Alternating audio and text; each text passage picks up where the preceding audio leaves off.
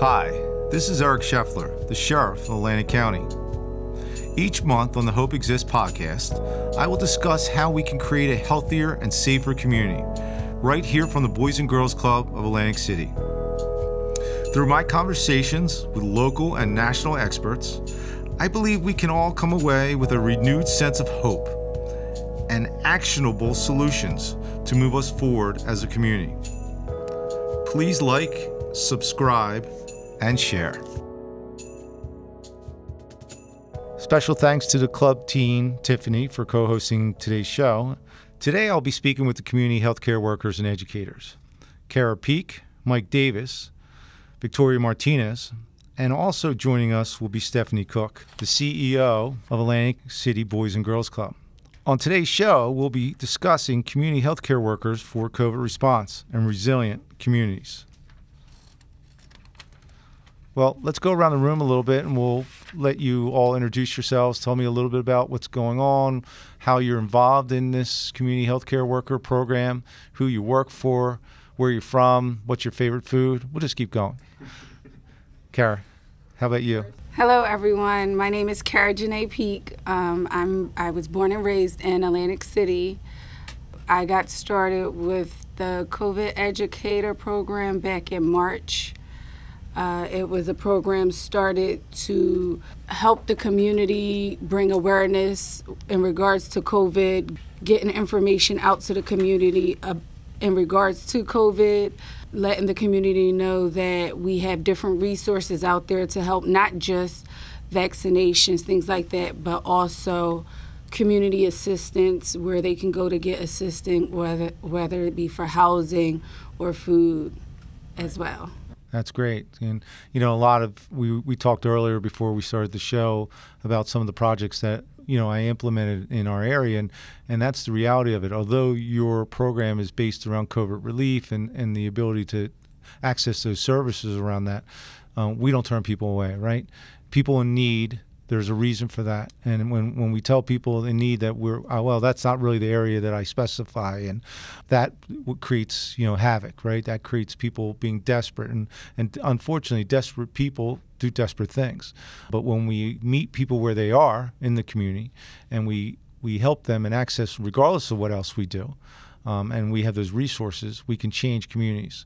And the basis of the Hope Exists podcast and the Hope Exists project is based about creating healthier and safer communities, right? So we're all kind of in this together, right? Michael, tell me a little bit about yourself. My name is Michael Davis. Hello, everyone.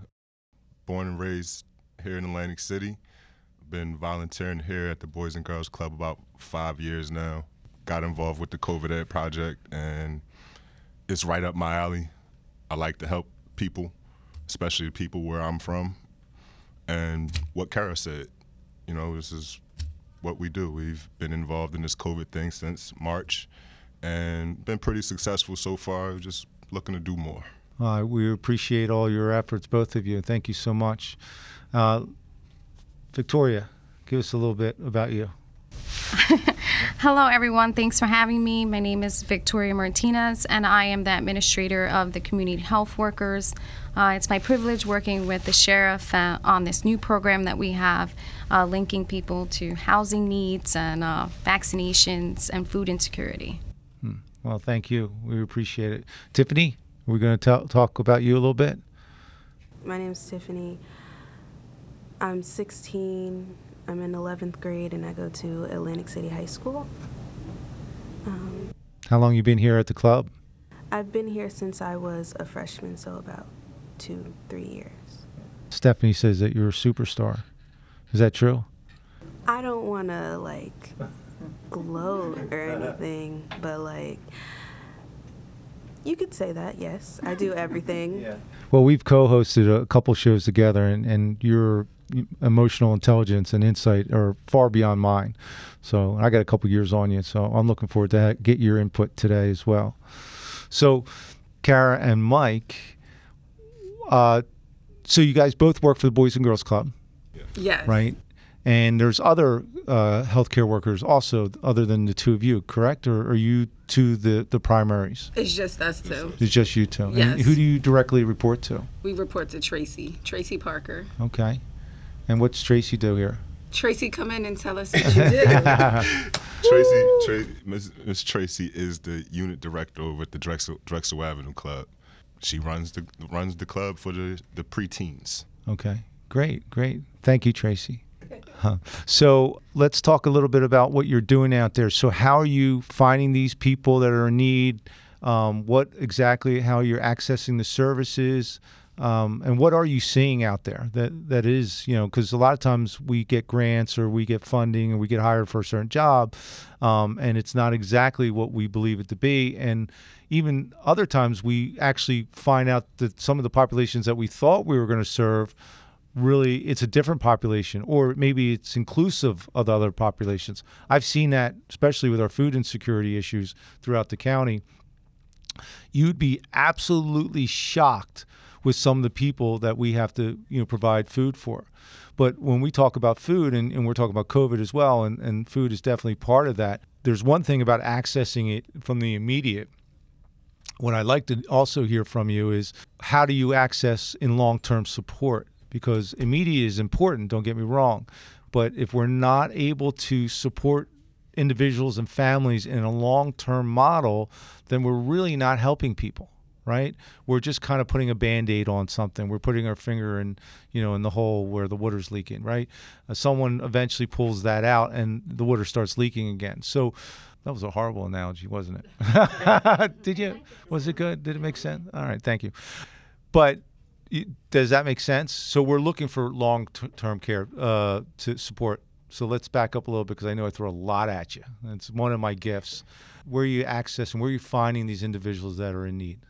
Like you said, you start off and you think you're going to be serving one population, and you have all your assumptions about what's going to happen and how you're going to do it. Like for me, for example, I thought it was going to be the homeless population. So I work on the Atlantic City Boardwalk, and I'm close with a lot of those guys. I talk to them, I have relationships, and I thought that would be the population that we will be helping most, and they're very resistant to the help. They are, like you said earlier about, when you did your pop-up on Ohio Avenue, like you only asked for a name, or you didn't even need a name. You only took a name because you had to have something. They're so afraid of warrant checks and all types of things that they won't take the service. So we're finding people by word of mouth. We're finding people from the internet.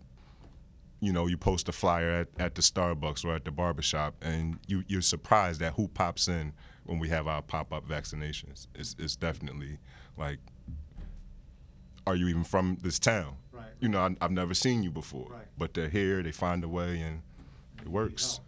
As far as long-term support, I think that comes with trust. A lot of the people who don't have access, they simply have a mistrust for whether it be government or whatever it is. Like, they don't think that they can get the help. So that trust is the thing I think is best for long-term support. Yeah, and I agree so much. I mean, can you imagine 2.5 years ago I created the Hope One Project, which is a mobile outreach unit that helps address people in active addiction and with mental health. And the bus is going around, and it has a big sheriff's star on the side and Sheriff Scheffler. And how many people were coming forward when we first started off the streets? Because these people were mostly, some may be running from the law, some may run toward it, some people were just lost. They thought it was a trap. They literally thought you were going to come up and we're going to run you for warrants and we're going to lock you up. It took some time to build that trust, and now people see Hope One. They don't even see it attached to the sheriff's office anymore. There are no uniformed cops out there, by the way, and most of the people that are working on the bus are civilians, and they realize now that it is about access, and we do help people. I mean, last month alone, we put 99 people into treatment off the streets of Atlantic County, and I think we did up to 18 people in one day, and we're truly accessing that service for them. And it's important for us to continue to follow the supportive services, but you have to build that trust first. Without that trust, it's not easy. And I think that's where we come into play with the Boys and Girls Club. We're actually targeting the community from a different angle through the kids. We're reaching out to the club kids' parents, and like you guys stated earlier, it's a lot of families that may not be documented or have those resources or even know about the resources we offer to the community as a whole. So we are actually helping out the community through the Boys and Girls Club with the help of the Boys and Girls Club. We're constantly sharing information, passing it along to the kids, to the kids' parents. Sometimes, parents don't want to, depending on how they feel about the vaccination, they may not receive the information. But if you give the children information on the vaccine on the child's level, and they bring it back to their parents, it gets the parents thinking into it more or thinking about the vaccination itself or any assistance that may need to be offered. It's an incredible, really, concept when you think about it, because we get adults that are extremely resistant to help for many reasons, and Mike, you were saying it about it.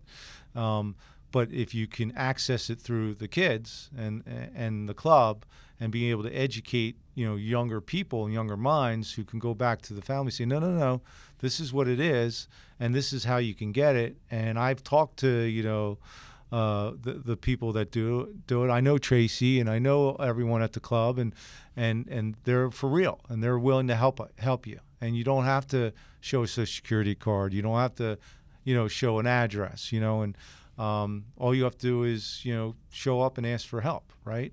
What's the requirement? It's interesting. I keep going back to my Hope One and my community healthcare workers program, but I have partners with over 60 different organizations, and that's why we're able to access help so well and so quickly. And these organizations partner with us, and a lot of them are service providers. Most of them are, in one way or another. And the reason why they partner with us is because when I speak to a group and they tell me, well, we do the same thing you do. However, you do it a lot faster than we do it. How do you do that? Well, and my question is really simple to them. Well, what's the requirements to get help by you? Well, you gotta have to be signed up for the program. You need to be a Atlantic City resident. You gotta be a certain age, and they give me all these things, right? And then they asked me, so what's the requirements for you? And I said, well, you just need help. Well, you don't have to be from Atlantic County? No. Do you have to be a citizen? No. Do you have to be male between the ages of 18 and 24? And, do you have to you have to be veteran status? No. The requirement for us to help you is that you need help. That's it. I once, and I don't know if Victoria was in that meeting. I think she was. We had some of our workers in there, and we were talking about what we do. It was community healthcare workers, but the Hope One project is very similar in nature of helping. And we talked about some of the things that we were trying to access for individuals, right? And I'll let Victoria talk about who we're servicing and what we're trying to address. And one of the new people, I think you were in this meeting, were asking, well, how about this, and how about that, and how about this? And I said, well, let me give you an analogy. An analogy is very simple. If someone comes to you and tells you that a spaceship has landed in front of them and Martians walk out of that spaceship, you tell them you're going to help them. And you're going to access them the services. We don't turn people away. I don't care who you are. I don't care where you're from. I don't care what your need is. I don't turn people away, because that is the whole issue and problem. Oh, well, we don't do that, but I'll give you a phone number for someone else. That's not helping people, right?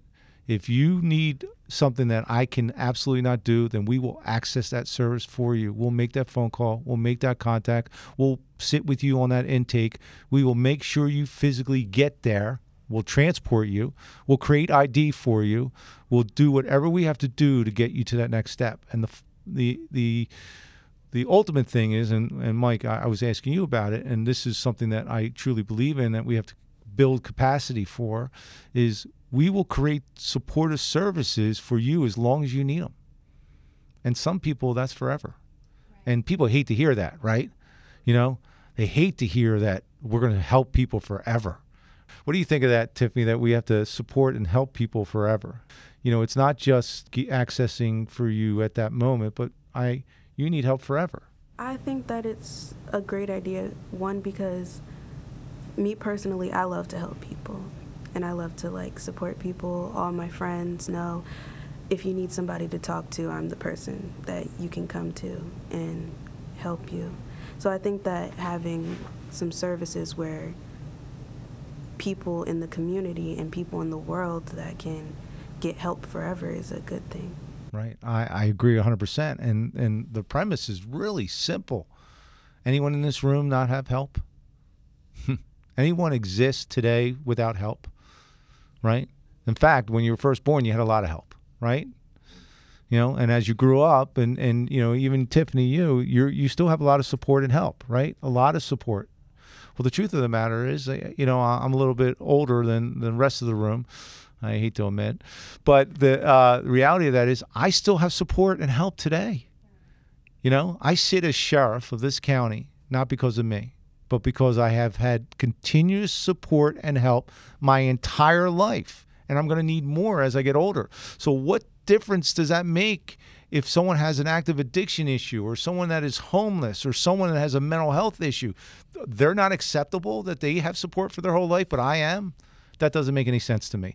It's just a different type of help, right? So we create a stigma around individuals, and what we really do is we judge people because they're not needing the help that I need. Well, I don't believe in that. That doesn't make any sense to me, right? We need to help everyone. Everyone gets help. They need support too, and we have to build capacity around them. And if we build capacity around that long-term supportive help, the truth of it is it would cost us less. People say, well, if we help someone forever, it's going to cost us a lot of money. It's already costing you a lot of money. Have you ever seen the criminal justice system? It's the largest mental health institution in the state of New Jersey is state corrections. Right? What if we could nip that in the bud, at a lot earlier age and help individuals, 2, 3, 4, 5 years old, 6 years old, and really support those people until they can move forward. Wouldn't that change? It would change a lot. I coach basketball here at the Boys and Girls Club, and a few years ago there was a young kid who got killed at a football game. I'm sure everybody's seen. He wasn't one of my kids, but I felt like he was one of my kids. And we had my basketball team go through therapy sessions. And to hear, I'm kind of getting emotional thinking about it, to hear the things that those kids experience. To a man, we have 15 kids in there, and each one of them experienced horrible things that children, in my opinion, should never experience. Nobody should experience what they've seen, but especially children should never see that. And this was their first exposure to therapy. And a lot of them, they were hesitant at first, but once they opened up, it was like the floodgates open. And I think that those kids, they got that example of therapy, of something that they've never experienced before. I think that it'll continue because they were exposed to it. They may go back to it later in life, and it may be something, like you said, you catch them when they're in the 6th grade instead of when they're, at the correctional facility. You may be able to shrink that number from the massive mental illnesses in the correctional facility. You're absolutely right, and that was incredible, and I'm so happy that you were able to, not only access that service for your team, but to help promote it and provide it. But think about it for a second. What if you were able to, and we'll have an offline conversation. So the Hope One Project, as well as the community health care workers I work for me in my office, my foundation, let's talk about supportive long-term services and access for those individuals, not if they need it or want it later, but today, because that's how we change people. The human mind is not built in the capacity to deal with that much trauma. I don't care who you are. I don't care if you're a Navy SEAL. We're not built to process that. We're built to process little bits of trauma, right? Tiny bits, short term, not long-term extended trauma. Our brains cannot deal with it. In fact, what happens is I'm not a psychiatrist or a psychologist. I play one on TV. But, my background in training and education has taught me that, what we do is we create coping skills. And unfortunately, those coping skills are not always positive, right? And you see it all the time. You'd be shocked of the trauma that everyone, all kinds of people, that people you would never think of that have suffered. And some people turn that trauma or that coping skill into becoming a marathon runner, right? That's kind of positive, but you still didn't get rid of the trauma, right? Some turn it into anger and violence, right? Some turn it into alcoholism, right? Some turn it into eating, right? Which will send you to an early grave, right? Truth is, I don't even know how we got on this because it has nothing to do with community health workers. No, but it pertains the same way with our community, especially our community around this area, Atlantic County. When you bring up COVID or when you talk about anything medical-wise, a lot of the community that stand back-ish don't trust the healthcare workers, don't trust doctors due to past experience, things. So we're here as that barrier to help them, to let them know we're from Atlantic County, we're from Atlantic City, born and raised, and we have information to share. We're not pressuring everyone to get vaccinated. Our job is to give them the information and the resources they can utilize to make their own decision. So when they see us, they know, oh, I know them from the community. I know them. I grew up with them. So they know that it's no hidden agenda. And we're just here to help, give them the resources we have that we may know about or we have available to help out our community. Not only our children, but children's parents, family members, anyone. Absolutely. Sounds great. Victoria, tell us. Yeah, well, that's a lot. Yeah.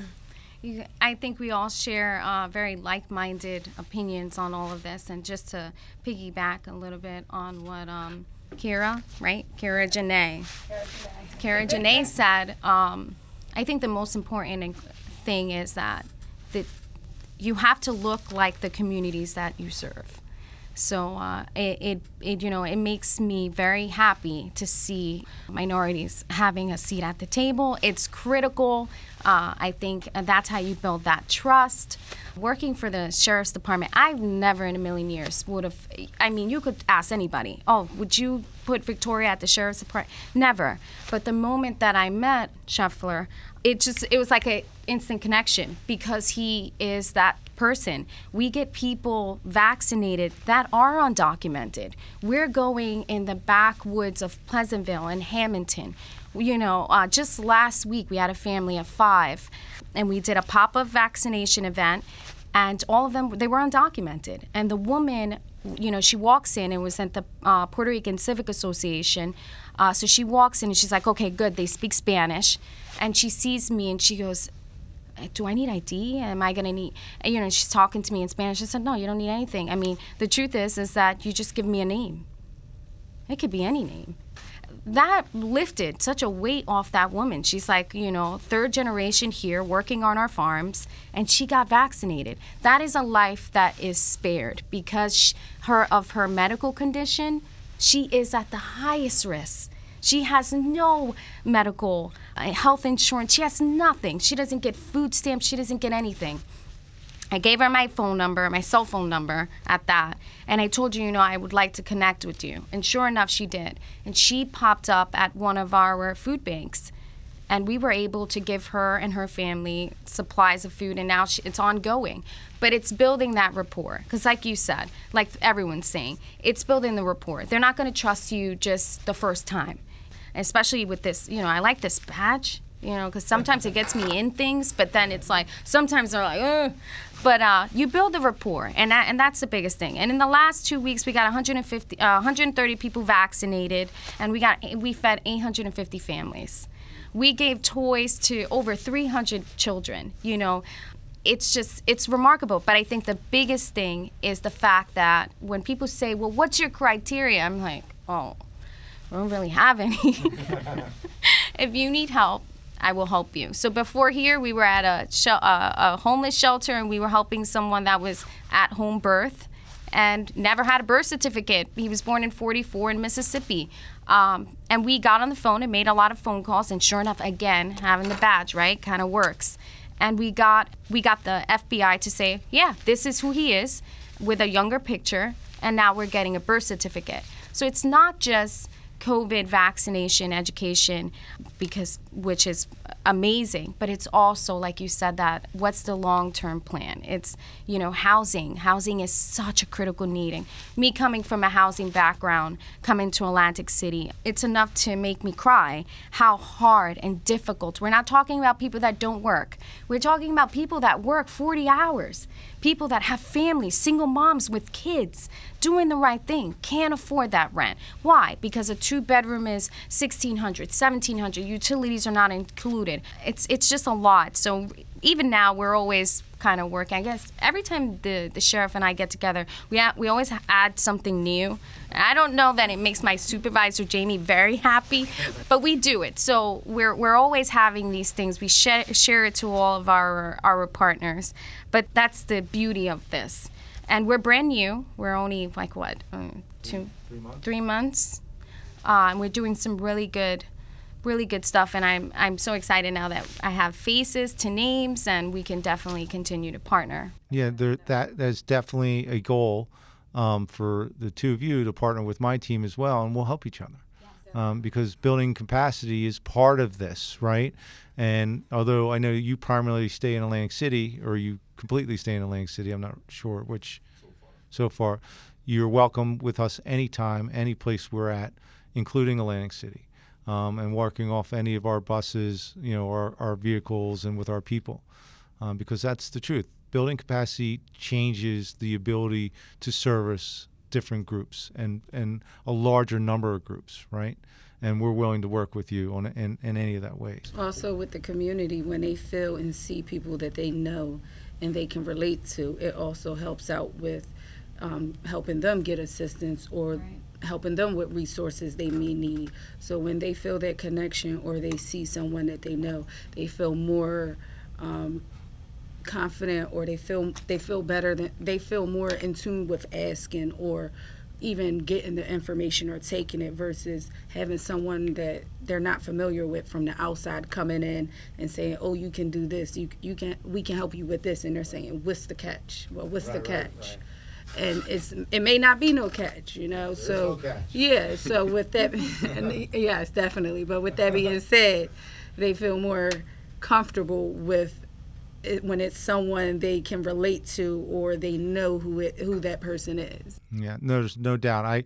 The community healthcare workers, when was it? Was it late December? We gave out 600 turkeys and chickens in Atlantic City, and people were like, "What? Well, what's the catch? How much is this? Or can I have a second chicken?" Absolutely. And it was interesting because I've been to other, food distributions, and a lot of good ones are out there, and people will be like, well, my neighbor couldn't come down. They're not able to come here, but can I take another one? Absolutely. Give them 2. We're here to help you. We're here to help people. I'm not here to stop you from getting chickens. I'm here to get you more chickens, more turkeys. I want to give you as many as I can. Right. No, I'm sorry, you can only have a half. Let me cut that chicken in half. But that's the truth, and that's sometimes the barriers that exist. And Mike, you were saying it earlier, we were talking a little bit about it, is that sometimes some of these programs build these barriers that make it more difficult to access the services than the services themselves. In fact, we're doing the opposite, right? You guys are doing the opposite. What you're actually doing is not only providing a service for COVID relief and building resiliency within the community, but you're also accessing anything else that you can find. That's incredible. That makes a difference. What do you think, Tiffany? Building that capacity out, right? By working together as a team, by being able to access more people and giving them the ability to access more services. So what do you think about how we're out there at this point and, making those connections? What do you think about that, about building that capacity? Building connections, I feel like, is a really good thing. Building connections, you can build connections for anything. So for example, me building connections with some of the staff members here at the Boys and Girls Club, it can help me with stuff when I need to go to college, I got the connections. Like if I need help, I can go and get help from one of these staff members, and building like connections with them, and then them introducing me to like all the people that they know, all their connections. It's like, but I feel like building connections is a really good thing, and then building connections and then working together to make what you already have 10 times better. Absolutely. And my mom always says, teamwork makes the dream work. Mhm. So It's So true. true. It's so true. So as we move forward, let's talk a little bit about our ability to access those different services and what they specifically are. Why don't we start with populations of people that we're actually addressing? I know that. Well, like the populations Yeah, that we serve. I mean- well, that's easy because we serve everybody. Right. Because That's true. no, literally. That's true. Right. We've done a lot of work with the Bangladesh community in Atlantic City, and that was we have a community health worker, Tahito, and he's been amazing. He speaks like 4 languages. And that is the thing, you know, going back to what Mike said, sometimes when you think you're going to service a group of people, you don't realize that there's other populations out there. And maybe you do realize them, but they're hard to reach. So we hired someone from the Bangladesh community, and now we have this great partnership with them. And we've been, I mean, just today, I think it was 300 families that we gave food to. Also another pop-up vaccination site, and we had 2 in the last month.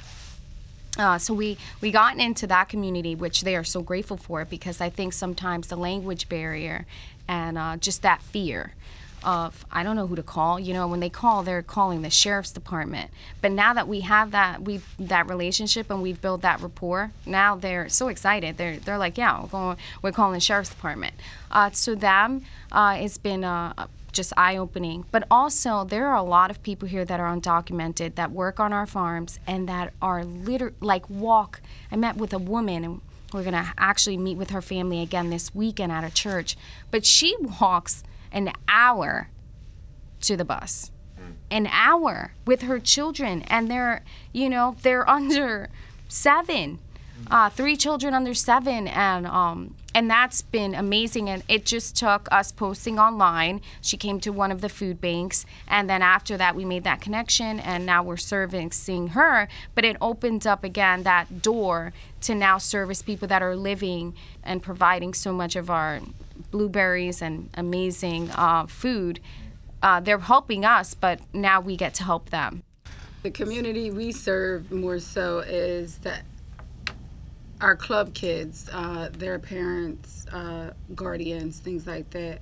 I would say we assist more of the African American population within Atlantic City and the Hispanic community. We provide resources from vaccination, like you guys are doing. We do pop-up clinics as well. We actually have, I'm going to plug right now, we actually have a COVID clinic coming up. Any and everyone is welcome. No ID is needed, no insurance card, none of that. Just come get vaccinated if you would like. All of our pop-up vaccination clinics will be here at the Boys and Girls Club, 317 Pennsylvania Avenue, Atlantic City, New Jersey. Spread the word. We have one March 7th, and the last one is April 1st. Our pop-up clinic is from 3 p.m. to 6 p.m. Anyone that knows anyone that's interested in getting vaccinated, come join us. We'll be here at the Boys and Girls Club. If you need any information, please reach out. Feel free to call us. We have a website. You can email me. I'm available. I'm here to talk, spread the word, give information. Our contact information is 609-347-2697, and it's extension 3. You can ask for Tracy Parker for COVID ed information. You can reach us by email as well. It's karapeak@acbgc.org. mdavis@acbgc.org. So Victoria, how do we get a hold of you and your team? please contact us for any needs that you have, housing or COVID vaccination and food insecurity at Hope Exists, Sheriff Eric Scheffler at 609-909-7200. You will be reaching the dispatch, the Sheriff's Department. Just ask for the community health workers.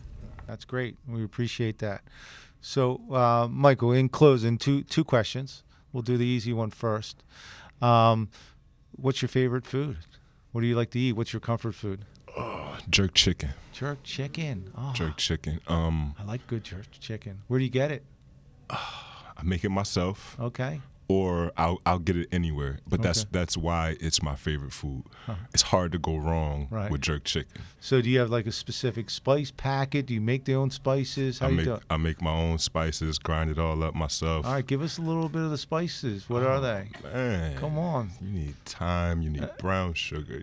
It's like just a medley of any and everything. All spice berries. Right. There's like 20 different things that go into this, and you can make it however you like. Are you using chicken breasts or chicken thighs, boneless, boned? Thighs and drums only. No, Okay. no breasts, no wings.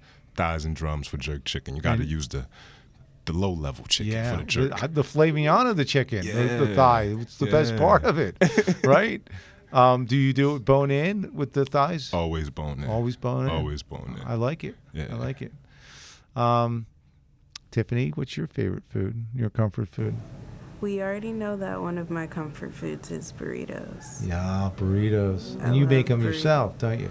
Yes, I like to cook food, make burritos with my grandmother and my mother. Sometimes we go out to, if y'all know, Moe's. Yeah, welcome Go to out Moe's. Moe's, get some burritos. What do you like in your burritos? I like more of beef or steak burritos. Sounds good. So it'll be like my regular order from Moe's would be a steak burrito with some brown rice, sour cream, add the cheese, their queso sauce. So good. Sounds good. And that's usually what I would get. Kara, how about you? What's your comfort food? I would say I'm a foodie, to be honest. I love all food, but I would say my favorite would be either pasta or seafood. Okay. I can't pick. Do you have like a specific place? Like if you're like, I really want pasta tonight. Do you cook it yourself, or do you have some place that you like to go? I either cook it myself or I'll go anywhere. I like to try different restaurants, so I'll never like go to the same one twice. I like to like go all around. Yeah, there's some homemade pasta places in the area, and actually one of my daughters got one of those pasta machines, and she made homemade pasta. And it's literally, flour and water kind of with, a couple little things in it. And we rolled it out and we cut it, and I was like, ugh. And I'll tell you what, it was unbelievable. It was unbelievable. It was so good. And I'm not a real pasta person, but that homemade pasta I could eat every single night. I don't get it. Like you said, it's flour and water. I know. But it makes such a big difference when it's fresh. It's unbelievable. It's so different. Don't get me started Yeah, with food. it's so good. It actually, I think, it married with the sauce, right? It kind of like sucked it up a little bit, yeah. and it was so tender. I was like, wow, I could eat homemade pasta every night. Mm-hmm. Victoria, I think it will have to be maduros, like sweet plantains. Like, I know people usually have it as a side, but I guess when I'm having a bad day, I could just go home and just make them. Really? Yeah, those are my favorite. Like, do you take the plantains and mush them up and like put chicken and spices and make like a mofongo? I don't make mofongo, but I just do Surprised that I like. knew what that was. I'm actually not, because we go way back with you eating empanadas and stuff. So I'm not really. You're a love food. foodie, Yeah. but I just love maduros. I don't know, it's quick and easy. You could just fry them and then eat them. Sometimes I'll put avocado on the side, but rice and beans is always a good thing too. I eat rice and beans a lot. I love The Spanish sweet food, ones too. or the So the sweet ones, maduros are the sweet ones, and then tostones are like the hard ones with the salt that you, yeah. I never knew the difference? Like they were sweet or they? Oh, I don't think I've ever had the sweet ones. No. I'll have to try Oh them. my The sweet gosh, ones they're are the the best with best. rice and beans. You would Yes. love it with empanadas. I know. I'm good. Now so add it to the list, Jamie. Yeah. So as anyone who's ever listened to the show, I'm a foodie as well, and there's many things that I like. But You have to try 2 restaurants in the city. I'm sorry to cut you off. No, go ahead. Lavender 22 in Claridge and Kelsey and Kim's in Atlantic City. what's your favorite dishes at those places? The shrimp and grits from Lavender 22 and from Kelsey's, I love their catfish nuggets. Really? Turkey chops. Turkey chops? Smothered turkey chops. Really? Where's that from? Kelsey's and Kim? Yeah, smothered turkey All right, chops. we're going. Jamie, write them down. We're hitting both those places. Do you have a favorite restaurant that you want to plug? Actually, I don't, No? because I don't really go to restaurants. We're I going to cook a have lot to at change home. that. Right. So one of my favorite comfort foods is veal parm. And there's only one place for me to eat veal parm in this area. And Michael, what is that place? Chef Volas. Yes, sir. It's magnificent. It's one of those things that just get better and better as you eat it. And it's really, it's such a high quality, veal parm that it actually makes other veal parms not edible. Right. That's the only veal parm now. You can eat I'm afraid to go somewhere and order a veal parm. even good I places. really have to try that. Oh, it's just about the right portion actually, size, Danny. But I appreciate your perspective. It really is good. So we wrap things up kind of with takeaways, right? We'll start with Tiffany. What's your takeaway with the community healthcare workers and what we're trying to do for the community at this point? One thing that I took away was y'all giving the information about the pop-up clinics for vaccinations, because I'm not vaccinated and I want to get vaccinated. So I'll bring my mom either here at the Boys and Girls Club or where you're going to have a pop-up clinic and get my first shot. All right. Thank you. Good stuff. Kara? The takeaway I got from this podcast was the resources that's available to the community. I don't think a lot of people know about the resources that's available. The information you guys gave today is definitely beneficial to our community. All right. I like it. Michael, what's your takeaway? My takeaway is that it's the human condition to need help, and it doesn't change, no matter if you become successful, no matter if you're aged, no matter what, you're always going to need help. From the time that you are born, I'm dealing with it now. I got twin baby boys at home, so I'm being responsible for every little thing for them. Even now at 38 years old, I still need help with things. So it's a realization that it's a human condition to need help, and the only way to help that condition is to help humans. And that's what we're here doing, and that's what you guys are doing, and I'm thankful to be a part of it. Thank you, Michael. And I'm going to steal that from you, of course, because I talk about needing support throughout a lifetime, which we talked about. But I love that because it truly is a human condition. It is a human condition that we need support and help for our whole lives, which is, really articulate. Thank you, sir. I appreciate that. Victoria, what's your takeaway? I believe that the leaders in the community are really working toward the same goal, and it's great to kind of connect. And now we build these connections, and I think we'll just continue to service and help even more populations. So that's amazing. I before this I didn't know either of them, and now we have this. Our ability to work together to build more capacity. Very like-minded. Yeah, well, they have a great leader. So, Tracy, I'm talking about. No, no, Stephanie Cook, of course, CEO of Atlantic City Boys and Girls Club, which you're lucky. She really is a amazing woman and has done some incredible things with that, not only the club but the community at large, which is that's what's impactful, right? Changing people's lives. addressing the human condition of support and help, right? That's what changes people. And I appreciate you being here today, and I really enjoyed having this conversation with you. I know Will's going to do some great editing. So I just want to thank everyone for being here, and look forward to having more conversations on how to create, safer and healthier communities through the Hope Exists podcast. So, hi. How are you? I'm doing well. How are you doing today? I'm wonderful. So, you've heard some of the things that we're talking with the community healthcare workers, and just want to get your perspective on not only the program, but the impact you think the program is going to do for the community and what it already has done for the community. What it has done for the community is extraordinary. We came up with the idea of the COVID Ed Project because, as you know, the club did not go dormant at the start of the pandemic. We stayed open. And immediately we started to see the negative impact it had on all of the progress our 48 Blacks was making. So our team came together and said, how can we continue to be a strong force in the city, but also dispel the myths about COVID? This was pre-vaccination. Wow. There weren't even vaccines yet. But how do we help spread the word to our families that the club is open? We are operating safely.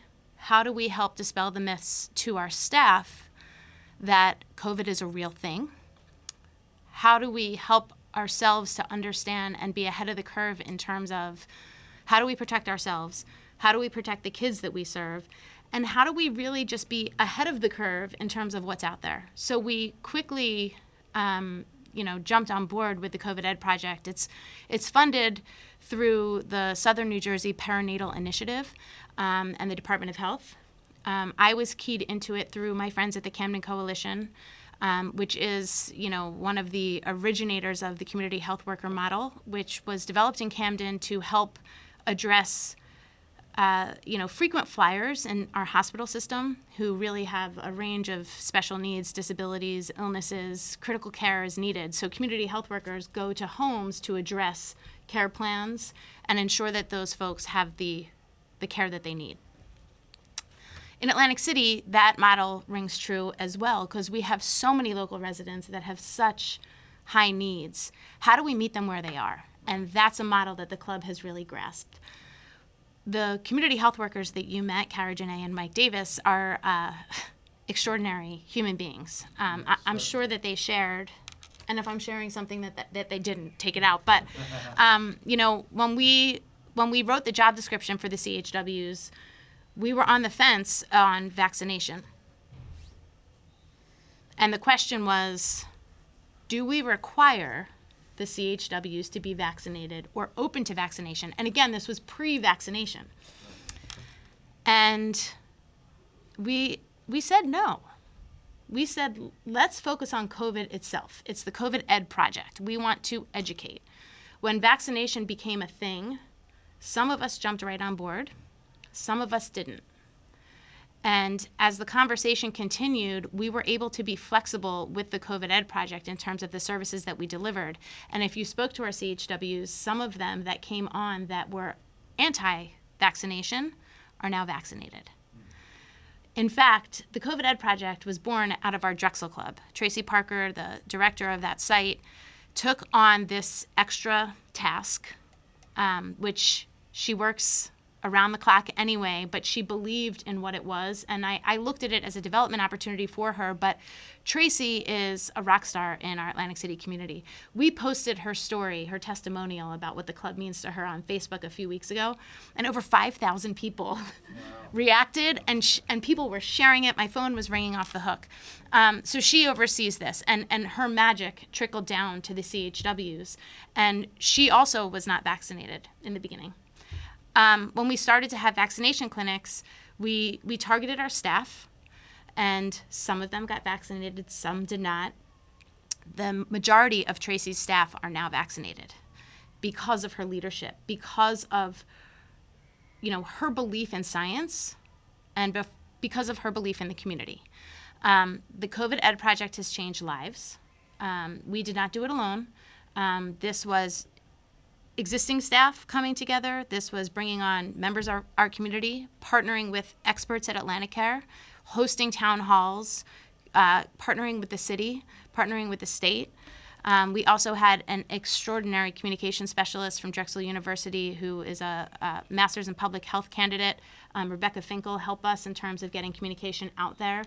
And we went knocking on doors, walking around the boardwalk, developing materials that were digestible by the community. Rather than just, cutting and pasting messages from the CDC, we wanted it to have an Atlantic City voice. We wanted people to understand that this is truth.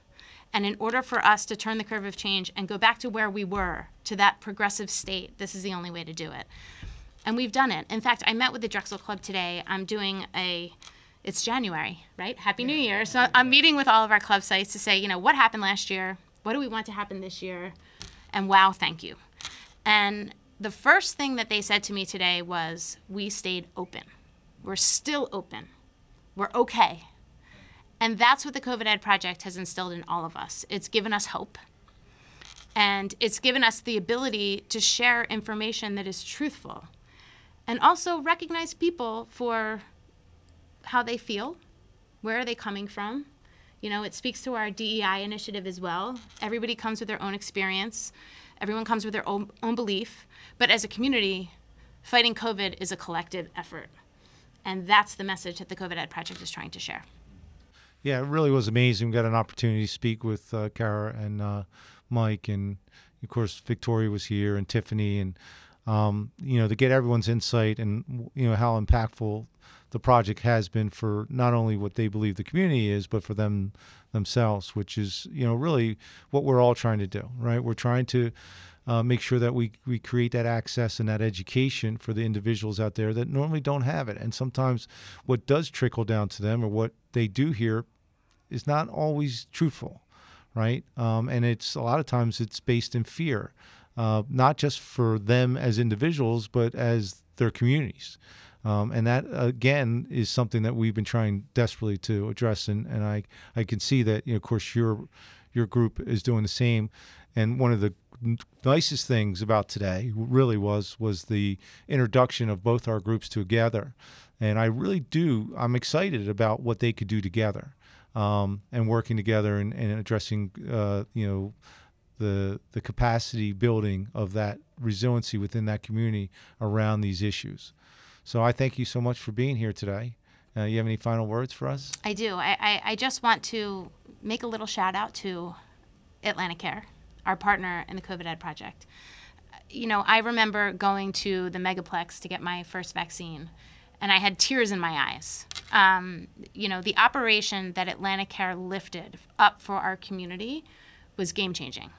And Sam Kiley has stood up to partner with us in terms of offering speakers and the head of infectious disease and doctors and a diverse population of people to come to board to speak to our community in terms of vaccination and COVID itself. Lori Herndon did an extraordinary job leading our community through this darkness. And so I think it's important that we tout, our local healthcare system that really stepped up and carried us through this. And I think the club sees that and sees that partnership with you, with AtlantiCare, is really the only way to wrap our arms around this community to have a better day tomorrow. COVID is not going away. No. And when you're boots on the ground like we are, we're learning to operate within this new reality, because the importance of the work that we're doing is critical to the future of the youth that we serve here at the club. So I'm really grateful that you're giving us a platform to speak to this important topic, and also mimicking that CHW model, because it works, it's important, and I look forward to it growing in our community. Yeah. Well, I appreciate that so much, and I agree. AtlantiCare has been a superstar here, and they're one of our partners as well. I also have to mention Rowan Medical School, who has also been a partner with us on our grant and has been incredibly supportive, not only within Atlantic County, but throughout South Jersey. So, without their help and support, and Dr. German and his team, we would not be able to do what we could do. And you can see how, the partnerships is what makes the difference, right? The Camden group that we're communicating with now as well for support and guidance. So it really is that everyone's pitching in. It's really an interesting concept. You know, we're getting away from those silo style, mentality, and starting to work together as a group, as a family, and addressing, long-term care for individuals and families. So I appreciate you being here. And, it's always a pleasure.